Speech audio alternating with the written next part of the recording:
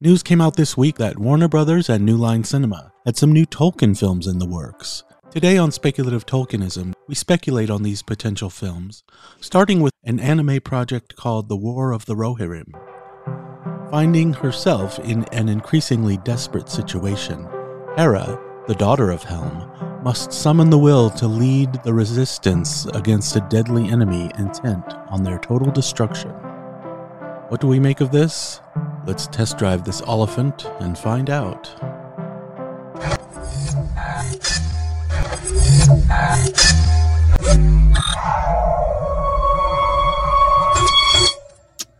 Okay, so how does that sound to you?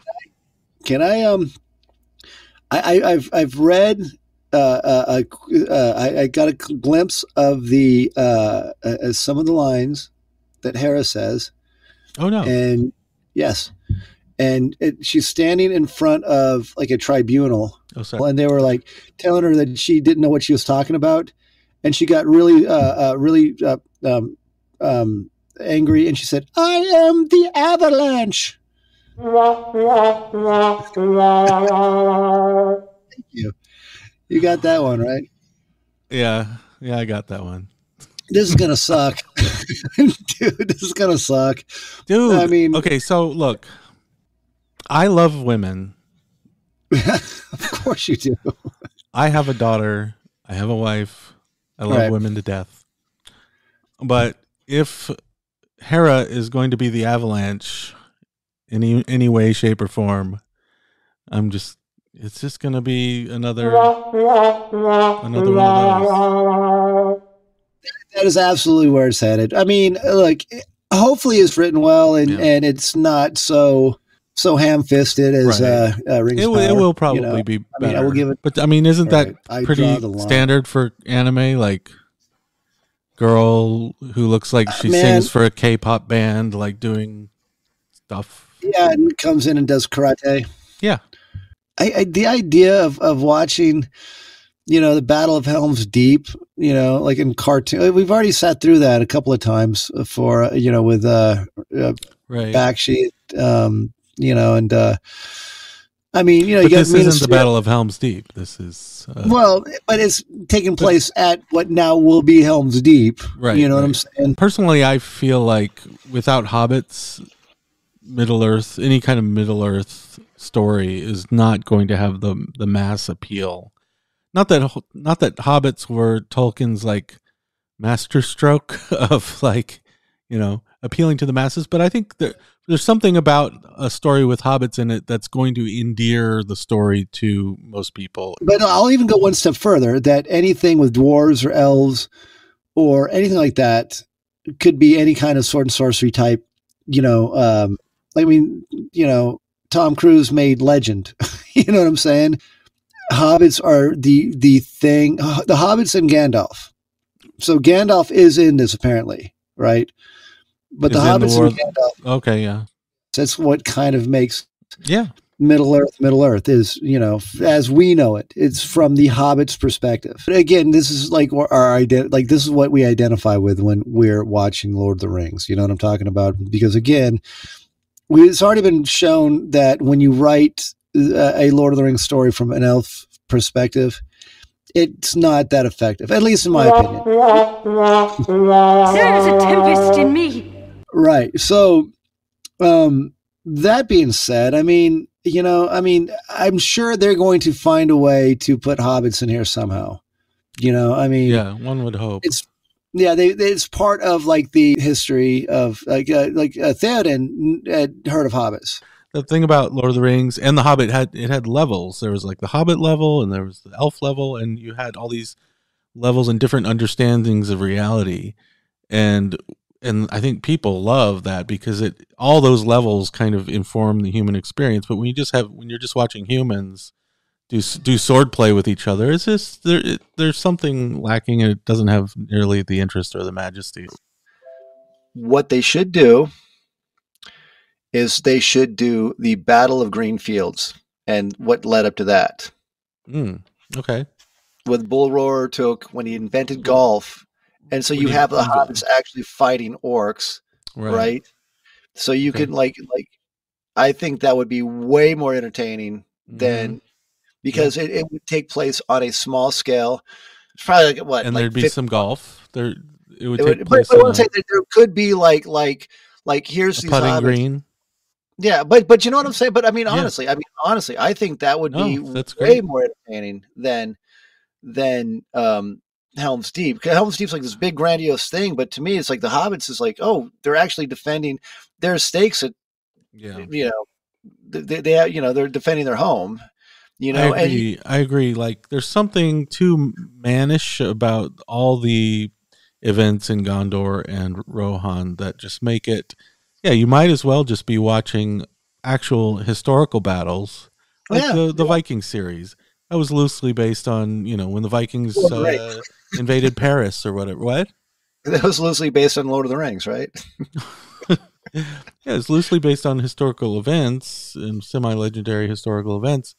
And I like that series a lot. But when you see Tolkien, it's like you want to see hobbits. You're going there to see these hobbits because it's like the whole idea is that a hobbit is like a proto-human who has infinite potential. It's surprising because, you know, you just think they're just these little pastoral creatures. But you know, you don't want to see it's I go back to points I made when we were talking about Rings of Power. It's like you don't necessarily care to watch, you know, important people do important things. You want to watch little people hitting each other. Little people hitting each other. That's what I like. The more of the funny show, the little puppets hitting each other. That's what I like. Little things hitting each other. But I think that would actually, you could probably actually make a really good movie, completely Hobbit centric. You could bring Gandalf in. You know what I'm talking about? Yeah. You would have orcs, which again, a very familiar type enemy.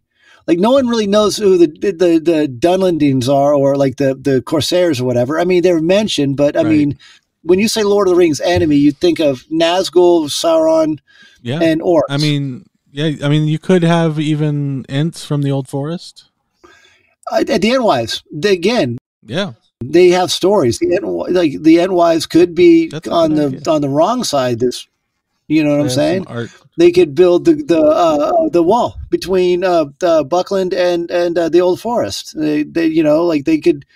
There's a ton of things that they could do that they could bring in. You can actually probably either make a series out of it or whatever. And I think it would be like again, not to the rising to the level of carrying like the most evil of weapons into Mordor and disposing of it in Mount Doom. Would be the hobbits kind of rising to the occasion, you know, and facing an enemy and defeating an enemy and you know, and what they have to do. Because I think, until that time, the hobbits were pretty much unknown in the world.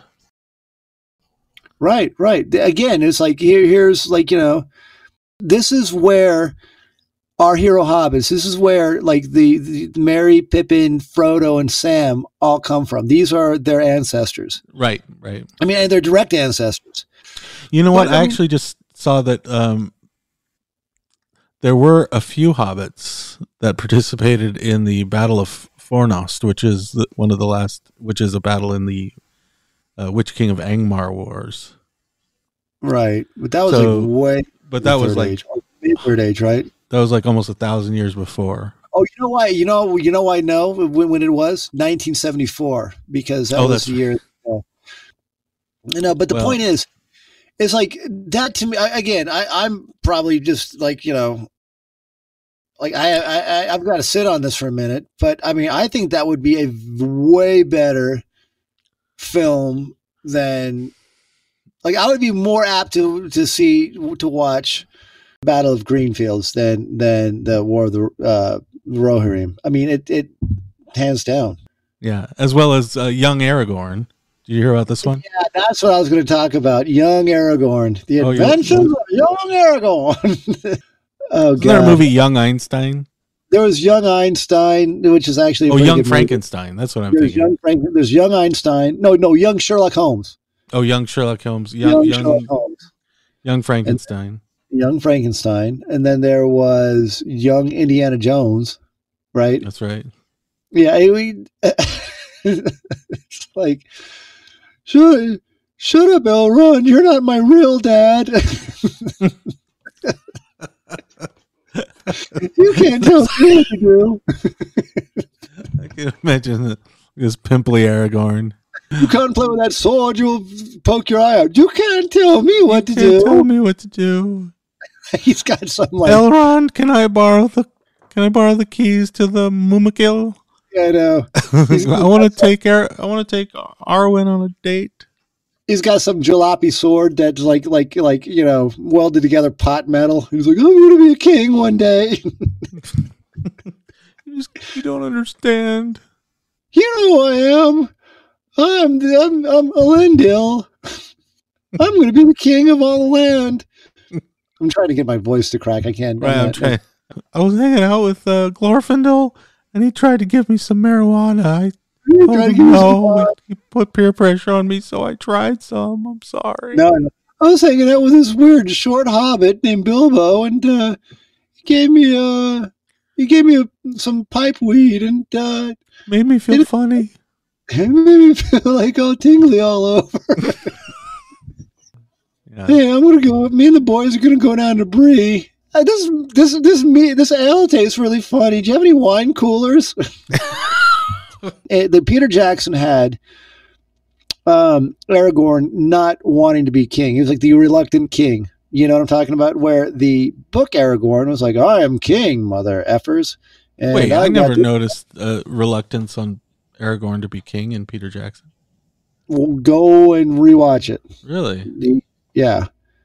There was there was a reluctance. He did not want anybody to know he was. Like when you watch the. Are you sure that wasn't just OPSEC? Nope. He felt like he was a reluctant ruler, and then he had to, because I think that, I mean, honestly, like when you watch it, he grows into the king. I don't even know if I might edit this out, but can I make a confession? Sure. I really like Mortensen in Fellowship, right? I didn't like King Aragorn in Return of the King after he was crowned. I found him too poncy. Yeah. Like that? No, I actually do agree with that. The King Aragorn, Aragorn worked for me up until he became king. Yeah. You expect the king to suddenly be like, rise, subject, like approach the throne, approach his majesty. Real quick, have you seen this story? Also, I mean, Lord of the Rings has been in the news this week. Yes, I've seen the story. You saw the story? Yeah, it's kind of cringe and embarrassing, but the UK government, it's a UK government agency. It's an agency called Prevent, and it's a kind of a terrorism task force, or an agency to help raise awareness about possible terroristic threats in the population. They recently issued a warning about some of the greatest works of British literature, including Shakespeare and Tolkien, as being key texts for white supremacists. Texts that potentially could cause people to become terrorists. Dangerous to society, a menace to society, terrorists. Can you believe that? There was a time when, not long ago, when you say, "Oh, I read Lord of the Rings," right? Yeah. And the immediate response would be nerd. Right. You know what I'm saying? Yeah. Like, it's ridiculous. But you know what? Because we make this series, Speculative Tolkienism, I have been interacting with YouTube in the Tolkien sphere, and I was wondering why I got some recommended videos on Molotov cocktails. Yeah, I got an advertisement for the Anarchist Cookbook, so I've got that coming. Right. It's only now being tagged white supremacy because, why? or whatever why do you think that is? Because I don't know. I mean, maybe because it's very, very Eurocentric. I mean, like it's right. written as a, it's written. It was written as a an English fairy tale, like an right. alternate history of England. Right. They see that as a threat as much as they see someone like, not to bring up Ted Kaczynski again, but the Unabomber as a threat to the system that they're creating, in which the world is modern and it's multicultural, and this is kind of a holdout of a prior, or an England that people still find very endearing, which is smaller and pastoral and more monocultural. Like back in 2020 when they were destroying all the statues, there seems to be an agenda to destroy the past, destroy history. As you take, and I read this in 1984 of all things, which is probably on this government list too. I think it is. Yeah. Right. Isn't that which ironic? Again, like, yeah, I know. But it's like when you take away different words, right? When everything is good, you take away the different words to describe stuff, then your ideas start shutting down and rolling back. I mean, that was kind of like the central kind of idea to that, what Winston Smith did, and I mean, and it's funny, speaking of Winston Smith and changing up books, I mean, they're doing that with Roald Dahl stuff right now. I don't understand how anybody thinks it's a good idea. Well, I think what you're referring to is Roald Dahl's, they were going to take out some words like fat and ugly and stuff like that. Yeah, as a half measure, they decided to like release two versions. Oh, now if you're into that kind of thing, you can buy the expurgated version, the one without the gamut. One more thing. So someone tweeted this out, that there might be this new Bombadil musical set in Middle Earth with James Corden. Is that real? I don't know. What do you think? That would be awful. That would be the worst thing in the world, because James Corden is not funny. Well, I have some test footage from like a pilot that I found. Oh. I've also heard that there's one other person contending for the role of Bombadil. I always wanted to be an actor, ever since I was a kid, and Wills and I watched The Karate Kid. So when Megan's Hollywood friends at Warner Brothers put some feelers out and asked me if I wanted to play Tom Bombadil in their new big-budget J.R.R. Tolkien extravaganza, I couldn't turn it down. I have some old wellies that we used to use up in Balmoral that I can paint yellow. And speaking of yellow, I was hoping Megan could play Goldberry, my lovely wife, and I can bring her stuff and rub her feet. It would be really, really convincing, since we do that anyway on long weekends in Montecito. Yeah, okay. I would watch that one way before I watched the James Corden one. Me too, yeah.